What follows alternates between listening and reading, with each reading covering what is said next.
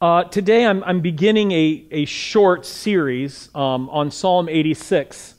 It'll be 4 parts. And I'm calling it, as you can see, I think on your screen there, A Prayer for Desperate Times.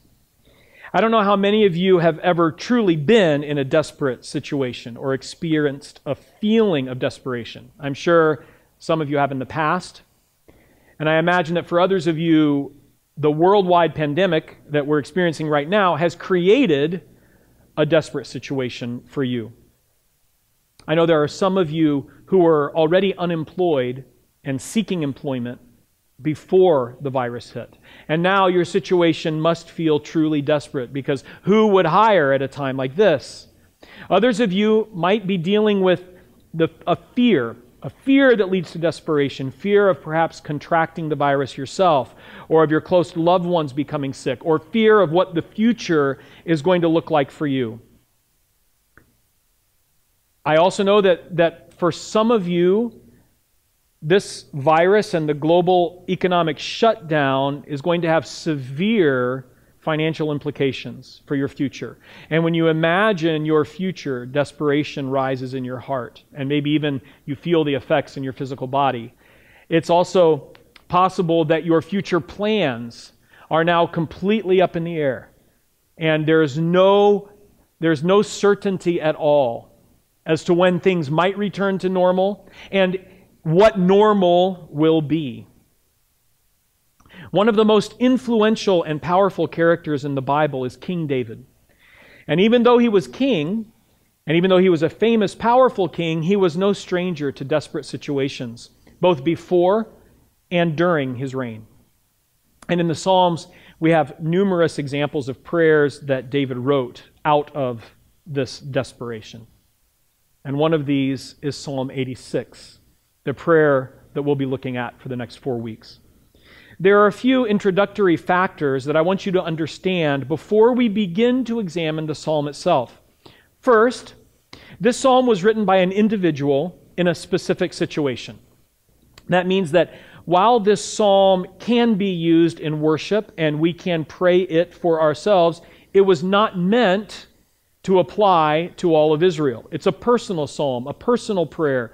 We need to be careful to apply the principles, the attitudes, and the character of God that we see in this psalm, apply those things to ourselves and our situation, but always remembering that David wrote this personally about himself and his situation.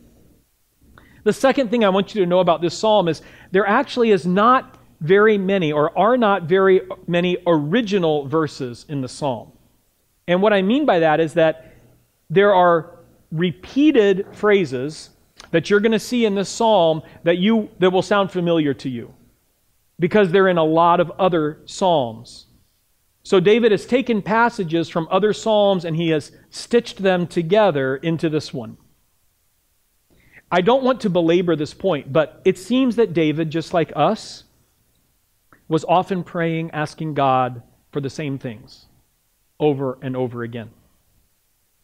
And from that, I just want us to be reminded that it's okay to keep praying, to keep asking God for His help. The third thing about this psalm is that it divides easily into 4 clear sections, hence the fact that we'll be looking at it for 4 weeks.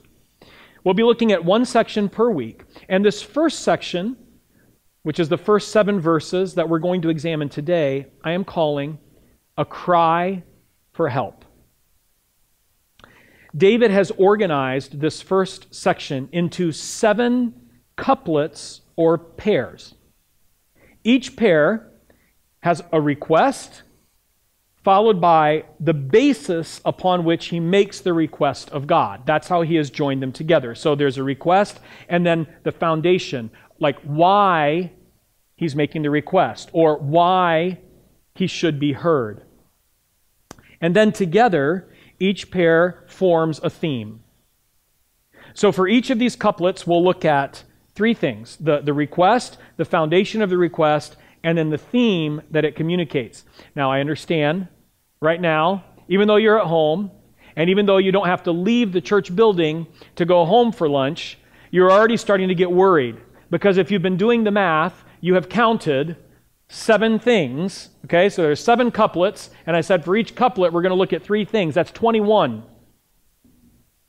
Okay, so my first statement is it's not going to be an extra long sermon, but the second one is I need you to really focus with me because we will be moving through them quickly. Okay? I'll be reading the first 7 verses of Psalm 86, and I would encourage you to please read this psalm in its entirety on your own over the coming weeks, perhaps even several times. And if you really want a challenge, memorize it. Memorize this psalm.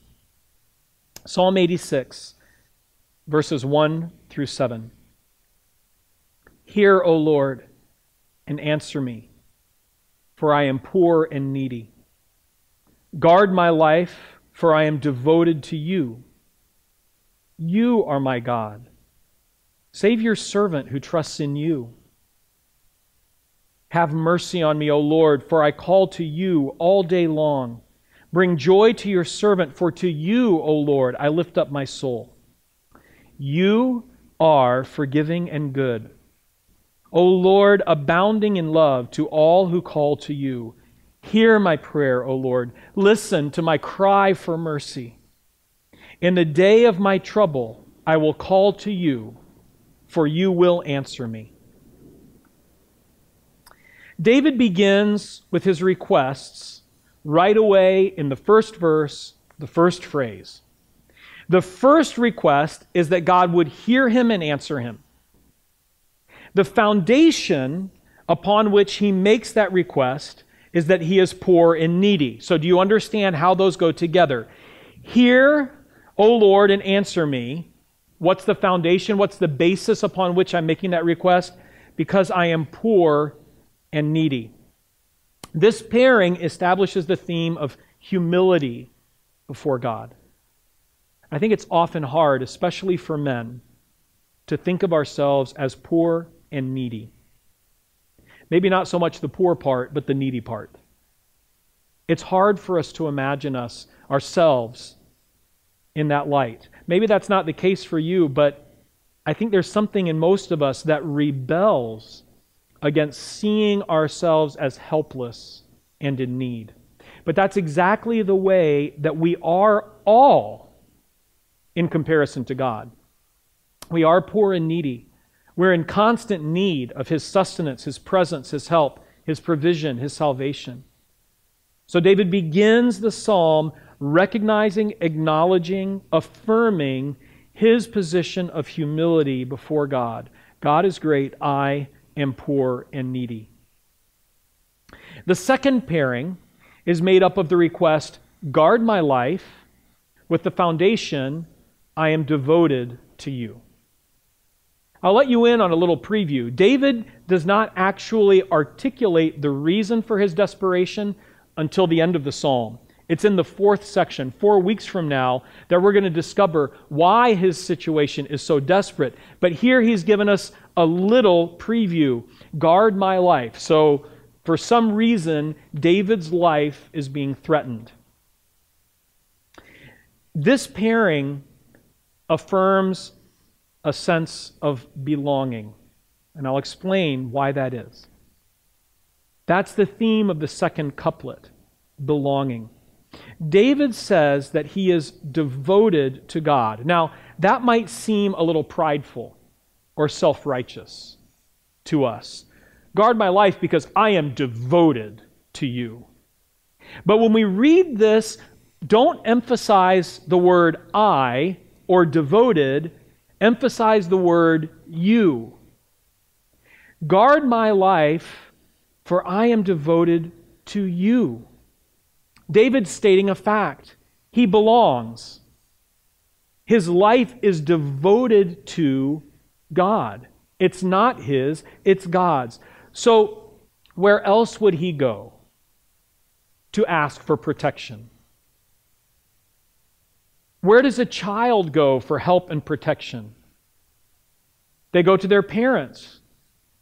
That's usually their first step, right? Well, do their parents say, well, you're not mine. Why are you coming to me? Absolutely not.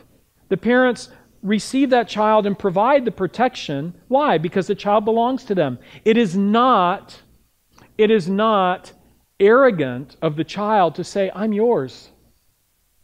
I'm yours. It's acknowledging a fact. So if you are a child of God, you come to Him already belonging.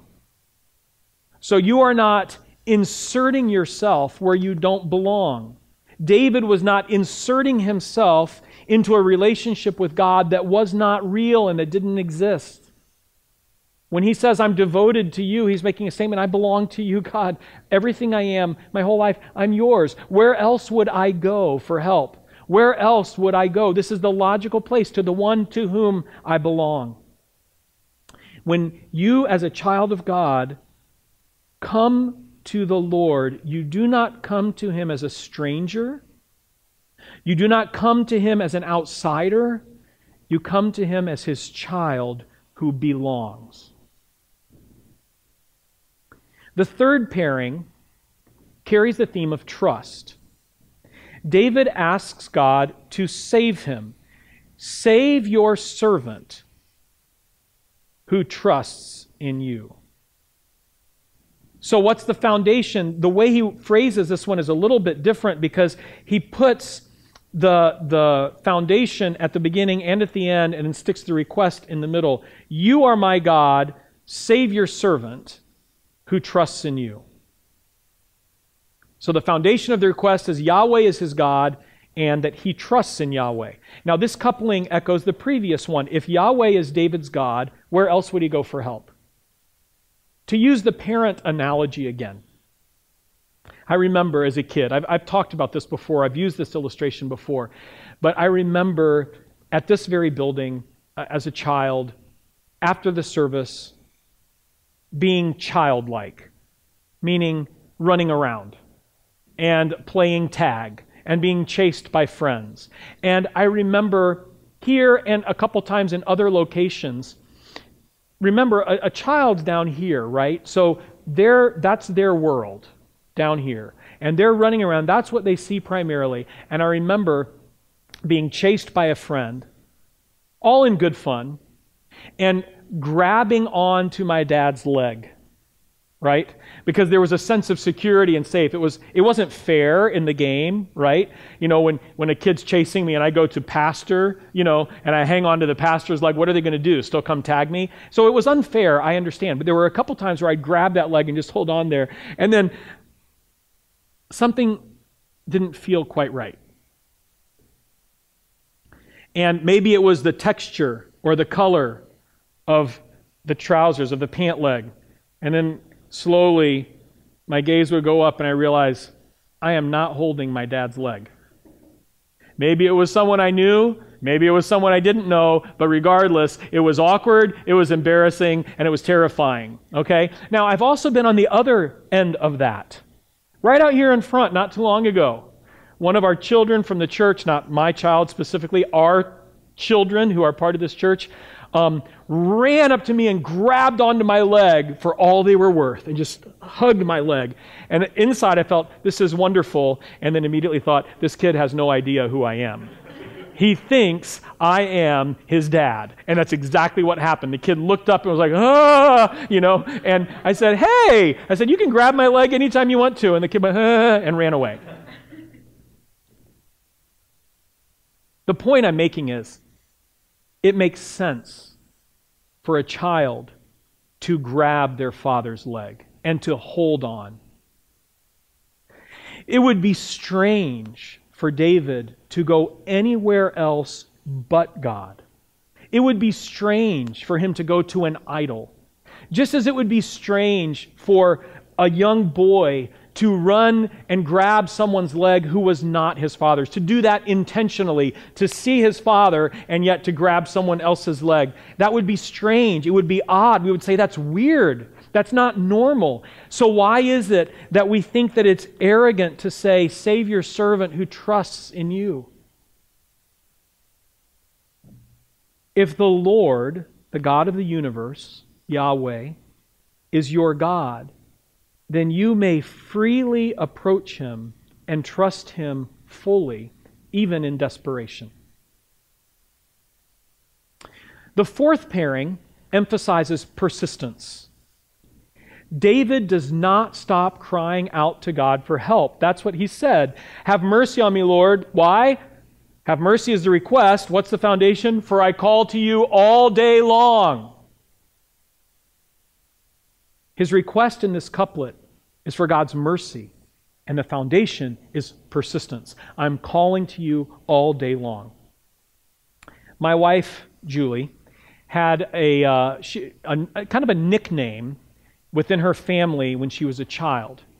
And the truth of that nickname still bears out today. Her parents started calling her Never Say Die Julie. Now, why? Because if there was ever anything that Julie got into her mind that she wanted, she would not give up trying to get it. She would never say die. She might retreat strategically for a time, but it wasn't because she had given in and it wasn't because she had forgotten. She was going to approach it from a different way a little later on.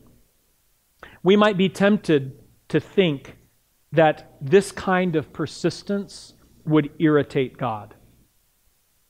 Again, because those of us who are parents, and even those who are not parents, we do sometimes get irritated when people keep begging and begging and begging and asking and asking and asking for something. But God in His Word has challenged us, invited us to be persistent, to not give up in prayer, to persevere. In Luke chapter 18, Jesus tells a parable about this judge. And he specifically says that this judge was not godly and that the judge didn't particularly care about people either. But there was this one widow who had a legal case, and she kept pestering the judge, and she kept coming to the judge over and over and over and over again, and she would not let it rest. She would never say die. She kept coming, and finally, Jesus tells the story, he said, finally, the judge gave the woman what she wanted, not because he thought it was just, not because he cared about her, but because he was so tired of being irritated and annoyed and pestered by her case. But the point that Jesus makes from that, he says, so in this parable, if even this worldly, uncaring judge relented because of the woman's persistence, then imagine how your heavenly Father will hear and answer your requests. He invites us to come to Him. David says to God, have mercy on me, God, and I'm not giving up. I'm not giving up. I call to you all day long. Brothers and sisters, don't stop praying. In your desperation, I know that there can be times where you just think God has not heard, God is uncaring. What's the point? Why persevere in prayer? And God says to you as His child, don't give up. Don't stop. Persist in prayer. Persevere in prayer. We now arrive at David's fifth couplet. And his request here is that God would bring him joy. And he founds this request on the fact that he lifts his soul up to God. I know that we have talked a lot about this concept in the past, but I think it's very interesting how David phrases this request.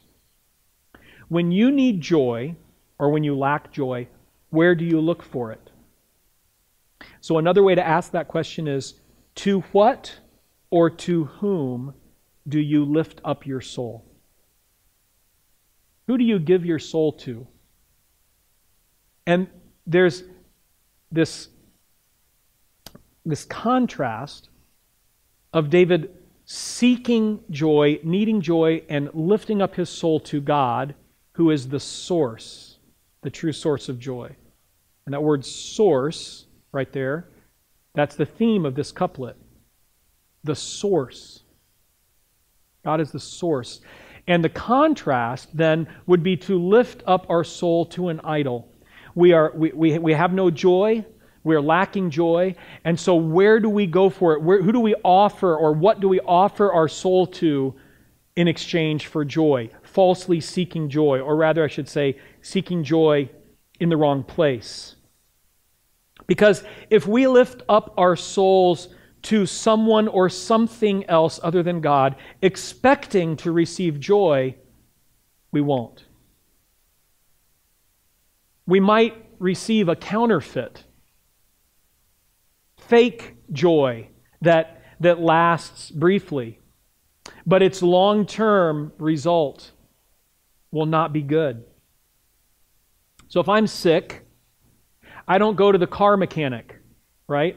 I don't go to the mechanic and walk in and say, something's wrong with my elbow. Every time I bend my arm, there's pain. I hear a clicking here. Can you take a look at it for me? Of course not. And at the same time, if my car is broken down, I don't take it to the pronto socorro, to the emergency room. If your pet is ill, you don't take your pet to an electrician. If I need joy, I'm not going to find it by sacrificing my soul, by giving my soul to anything other than to God. So in his desperation, David lifts up his soul, meaning he lifts his attention, his ears, his heart, his desire, his soul to God. Because God is the only true source of joy. Now, when David gets to the next two couplets, he changes things a little bit in this poem, in this prayer. And he doubles them up. In verse 5, he gives the two foundations first, followed by the two requests.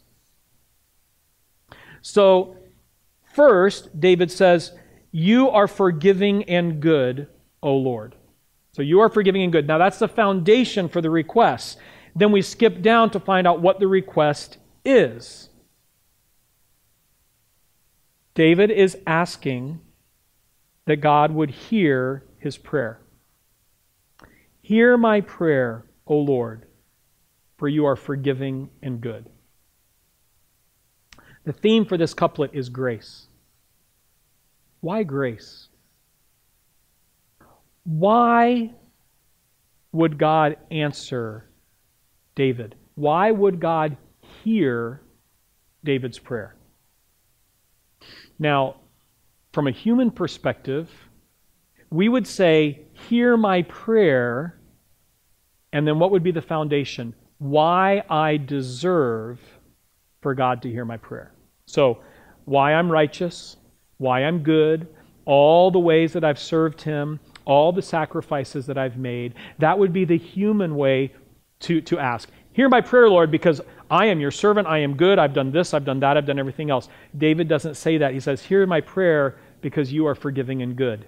So, that is grace. David recognizes that he can't manipulate God into responding to his requests. God will hear him, not because he deserves it, God will hear him because of God's own character, because God is forgiving and good. It's all about God himself. That is grace. Not me earning it, it's God giving it because of who he is and what he is. And we all spend so much time and emotional effort trying to deserve God's attention, trying to deserve his answer, trying to manipulate him into hearing us. And we'll never be able to accomplish that. We can only receive his grace with gratitude. Hear us, Lord, because you are forgiving and good. There's a little addendum that I want to add here about the word forgiving.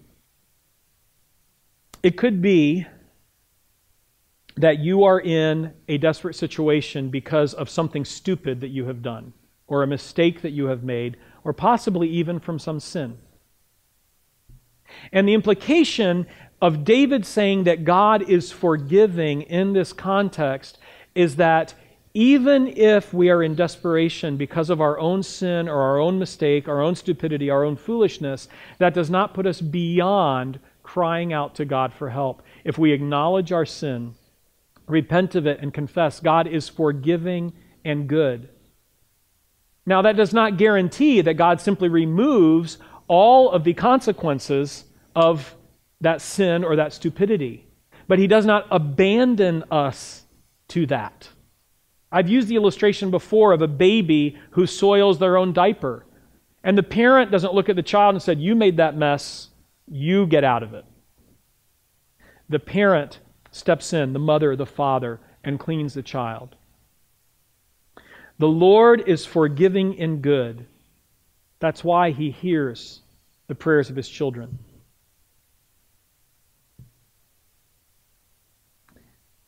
The last couplet carries a theme of attentiveness. The final combination of faith and foundation highlights God's attentiveness towards His child. David asks God to listen to my cry for mercy. Again, it's another request for God to hear him. And the basis for that request is that God is abounding in love to all who call to Him. As with the previous couplet, the foundation for this request is God's character, not my desert, or not the fact that I deserve it. It's not because the petitioner deserves God's response, but it is because God is loving, and specifically loving toward whom? To those who call to Him. I'm a parent, and I admit that there are times that I get distracted when one of my sons is trying to ask me something. Maybe I'm on the phone. Maybe I'm doing something else that takes my attention. And maybe sometimes I might even say something to them. I might even answer them, but I'm not really paying attention. I don't really know what they asked. And I'm not really sure that my answer is the right one, but because I'm distracted, I just kind of say something to make it stop. And oftentimes kids are smart. They can play the system. They know if they want to do something that they probably normally wouldn't be allowed to do, if they can get mom or dad when they're distracted, that maybe they'll get them to say yes just to stop the pestering. Dad, Dad, Dad, Dad, Dad, Dad, Dad, Dad. What? Can I do something? Sure, go, do it. Yes, fine. And there comes that time in frustration where the parents turn and they say, okay, what do you want? What do you want? Can't you see I'm doing something else? But as we see here, that is never God's response to those who call to Him. It's actually the opposite. He is abounding in love to those who call to Him. God as Father will never ignore His children, nor will He be impatient or irritated with us for asking. In fact, according to David in this verse, God's love is specifically directed toward those who call to Him. So, if you imagine God as frustrated or irritated by your requests or by your cry for help when you are desperate, you have an unbiblical perspective on who God as our Father is. Because God is attentive to His children, and His love is poured out on those specifically who call to Him. This first section of the psalm closes with a simple statement that summarizes all of the couplets and affirms David's confidence in God's answer. In the day of my trouble, I will call to you, for you will answer me. A more recent edition of the NIV translates it this way, and I like it because it is so simple. When I am in distress, I call to you because you answer me. Now again, I want to make sure we emphasize the right pronoun. Emphasize the pronoun you in this statement. In the day of my trouble, I will call to you, for you will answer me. There are two underlying facts of which David is confident. That God will answer, so that He will provide an answer, and secondly, that only God can answer. When I am in distress, I will call to you. I'm not going to call anywhere else. I will call to you because you will answer me. When in my day of trouble, To you, Lord, I will turn. Now, of course, we all struggle with accepting an answer from God that may not be what or how we want it. Let's be honest with ourselves. For many of us, the issue isn't that we don't trust God to answer, it's that we aren't excited about what His answer might be.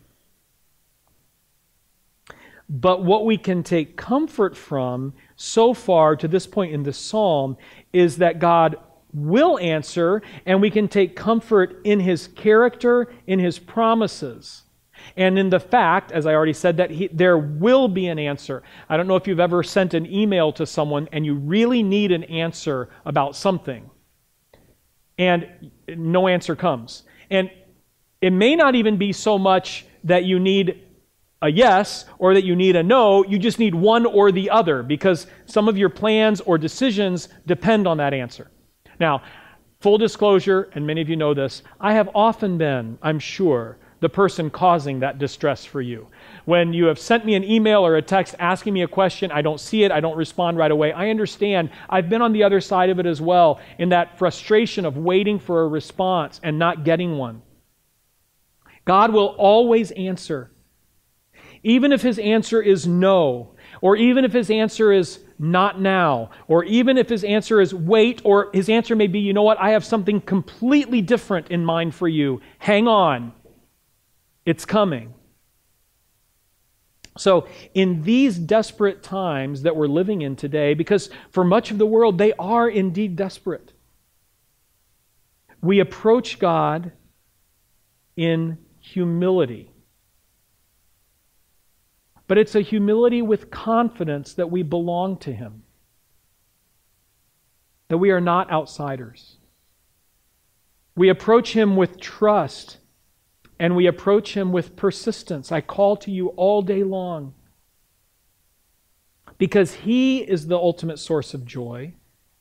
He is full of grace, forgiving and good, abounding in love, to whom? To those who do call to Him. He will listen. He will answer. Thanks be to God.